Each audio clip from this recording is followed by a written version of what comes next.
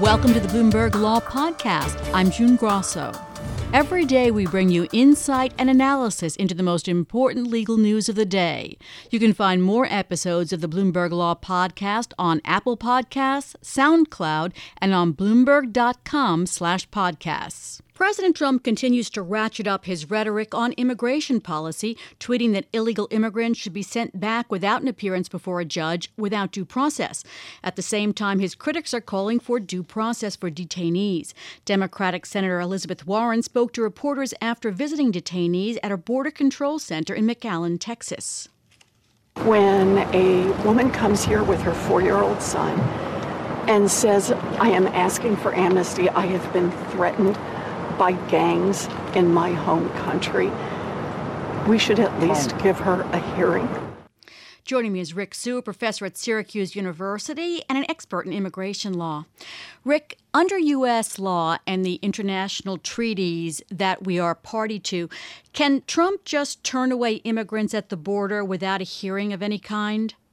Not if they're making a credible claim for asylum. And many of these Central Americans who are coming are, in fact, here to make that particular claim.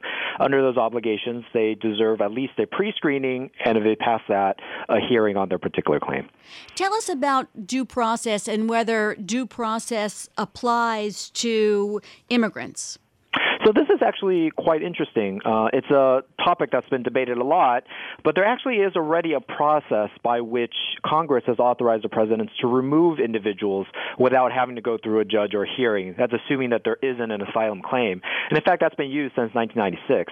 The irony of his statement, Trump's statement, is actually the reason why there is so much more hearings and judges now is because of the zero tolerance policy, is because he said that he wants to criminally prosecute everyone that comes other than just to remove them. So it's not clear if he really is just interested in a removal, then zero tolerance seems to go against that. If he wants to criminally prosecute other than remove them, give them prison time, that's why we're talking about judges and hearings. Can he do that by executive order, or does he need Congress to act? So Congress right now already has something called expedited removal, and that was passed in 1996, that allows him, under certain circumstances, to remove individuals without being subject to a hearing or appearance before a judge. Now, if they were to remove them, that wouldn't be criminal prosecution. There'd be no prison time there. And in fact, that's been used for quite a while. There are some people who say that itself may be a due process violation, but no court has found that to be the case. If there was an asylum claim made, however, then Congress would have to change that. And actually, it's not clear they could either because of our international obligations. But in some ways, what he's complaining about is, again, something of his own making. It's the zero tolerance policy that is coming against his use of expedited removal, which is just for removal, not for prosecution. People who are following this are often hearing one case named the Flores Consent Decree. Tell us about that and what that requires. So the Flores Consent Decree essentially is about the treatment of children who are in U.S. custody. It was applied up until this point primarily for unaccompanied minors, children who came without parents at all. It was only recently that the argument was made that if we were to take children away from their parents, then they become unaccompanied, and therefore the Flores Agreement comes into play. But the Flores Agreement by itself essentially is about not the conditions of custody for children, and it strongly favors releasing them either to a sponsor or to a parent and not keep them in custody while their claims are being heard. And that's why it's coming up right now, is about whether or not they need to be sort of released, especially when the administration wants to keep the parents in jail pending criminal prosecution. Tell me about what the proceedings have been before a federal district judge, Dolly G., about the Flores decision. Settlement, sorry. Yeah. So essentially what the Obama administration had tried to do, or thought when there was the surge of accompanied minors coming with their parents, was to try to maintain many of them in some sort of family detention facility. But the Flores Agreement was a long time ago, right? So this is in the 1990s. Essentially what the recent judge said is that even for these individuals who are accompanied, the Flores Agreement still applies. And therefore, what this particular ruling on the Flores agreement said was that children really should be released, hopefully, ideally, within 20 days, and not be kept in detention while they await their proceeding. And that's essentially what Obama did towards the latter years of his administration, and that drew the ire of this idea of catch and release.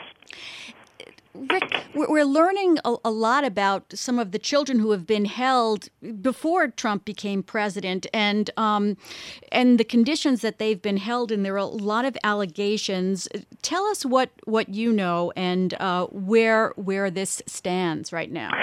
Yeah, so one thing that Obama confronted, which Trump is confronting now, is that it's very difficult to ramp up detention capacity and capabilities. And there were a lot of allegations under the Obama administration that the facilities that they set up for it were inadequate, that there were all sorts of concerns about the conditions themselves, allegations of abuse, and the like. Now, there were a little bit of a difference with regard to facilities that were set up for immediate detention. This was done by Department of Homeland Security, and of course the facilities handled by Office of Refugee Resettlement. Those are a little bit different, but both have been alleged to be inadequate in their own way. That is essentially why the Obama administration ultimately concluded that the expense and the difficulty of doing this could be alleviated by releasing certain individuals out if there's some assurance that they would show up for a hearing. It seems like the zero-tolerance policy and the approach of the Trump administration is to go back to that particular stance of trying to keep them in detention and maybe doing family separation as well. And essentially they're confronting the same problem that the Obama administration confronted, but just in a much larger scale. So who is suing for these children right now who are still being held in these facilities? So there's a lot of different immigration attorneys that are involved in this, representing specific individual clients, and there are civil rights organizations representing a group of them that are challenging this. And really, all the focus right now is, a lot of the focus right now is on trying to clarify the limits of the Flores agreement and how that would apply, and more generally, lobbying Congress to do something or impose some sort of requirement on what needs to be done in this case. Congress has acted on this issue on several occasions, though not this particular situation, because I don't think it was anticipated that it would come to this. Rick, just about a minute here, but we've talked a lot about the children being reunited with their parents, children who were taken away. Is that more a logistical problem now than a legal problem? It's a little bit of both. Certainly there's a logistical problem, and that is just the coordination between all the various agencies, ramping up all the information collecting. It's a bureaucratic nightmare, and I think we're getting reports of that. But there is a legal issue here as well, because it's not clear after the reunification what's going to happen. The Trump administration has been very unclear of whether or not they're going to still stick with the zero-tolerance policy, which means criminal prosecution.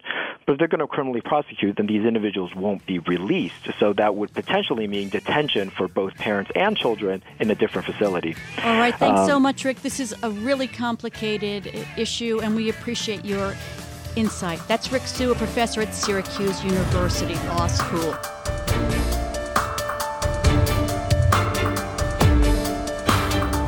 American Express won a major victory at the Supreme Court today. In a 5-4 ruling, the court threw out a lawsuit by the federal government in more than a dozen states accusing Amex of thwarting competition with its policy. Joining me is Bloomberg News Supreme Court reporter Greg Stohr. So, Greg, tell us about this decision. Hi, June. Yeah, this is a case where the federal government and what are now 11 states were suing American Express, saying that the policy they have thwarts competition. And what the policy did was it said, it says to merchants, you cannot, if you're going to accept our card, you cannot try to steer customers to another credit card that charges you lower fees. So the merchant can't say, hey, pay for your purchase with this other card and we'll give you a discount, customer. The Supreme Court today threw out this lawsuit, said the government had focused too much on the impact on merchants and hadn't shown that there was actually any negative impact on the ultimate consumers. Why did this case divide the court along ideological lines? Is it just the business angle? It's a good question. Antitrust cases do this sometimes, not always. Justice Breyer wrote a dissenting opinion, and it's basically just different views on whether a business practice might actually be harming competition. That's the kind of thing that liberals and Democratic appointees have a tendency to be quicker to say, yes, there is harm to competition, and that's what happened here. Does this case have any implications for the tech industry?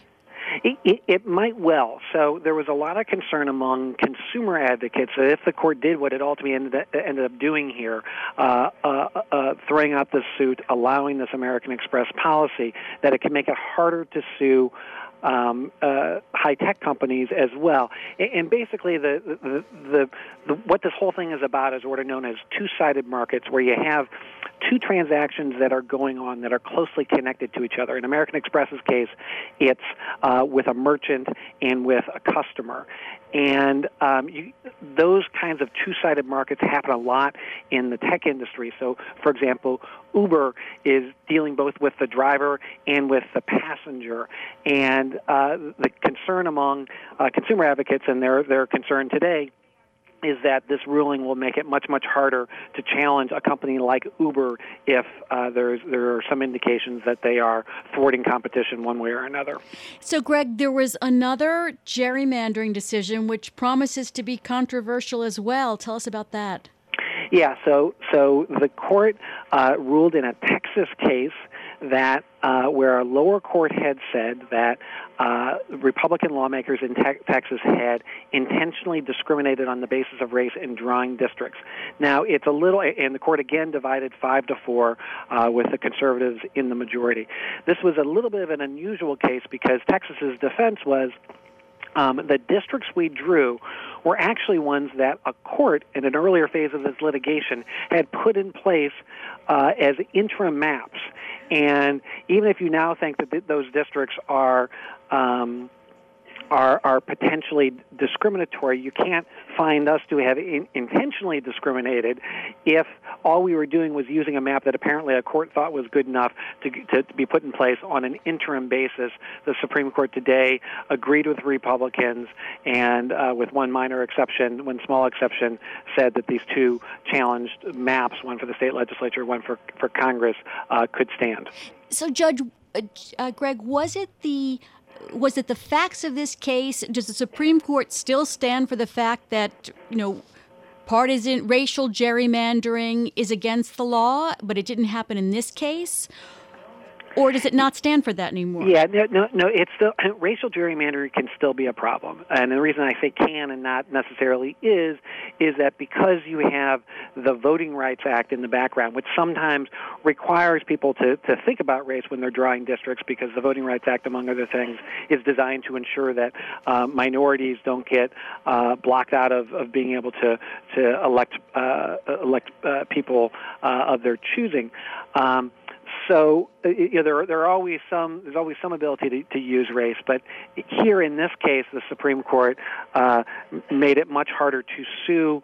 In particular, what's more likely to be a Republican legislature for doing things that in the views of those who sued, actually made it harder for minorities to elect somebody of their choosing. About a minute here. Tell us about what happened in the North Carolina case. Yes, so this is a partisan gerrymandering case, not racial gerrymandering. And last week we recall the court basically punted in a couple big partisan gerrymandering cases, refused to decide whether you could ever have a district that was so partisan that it was unconstitutional. There's another case involving North Carolina.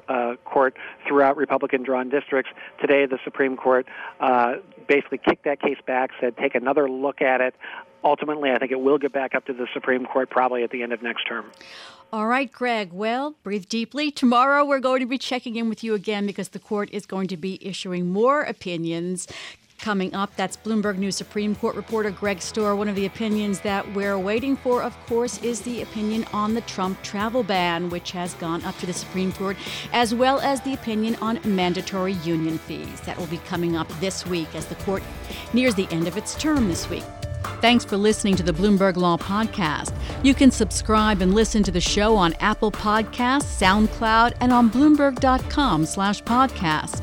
I'm June Grasso. This is Bloomberg.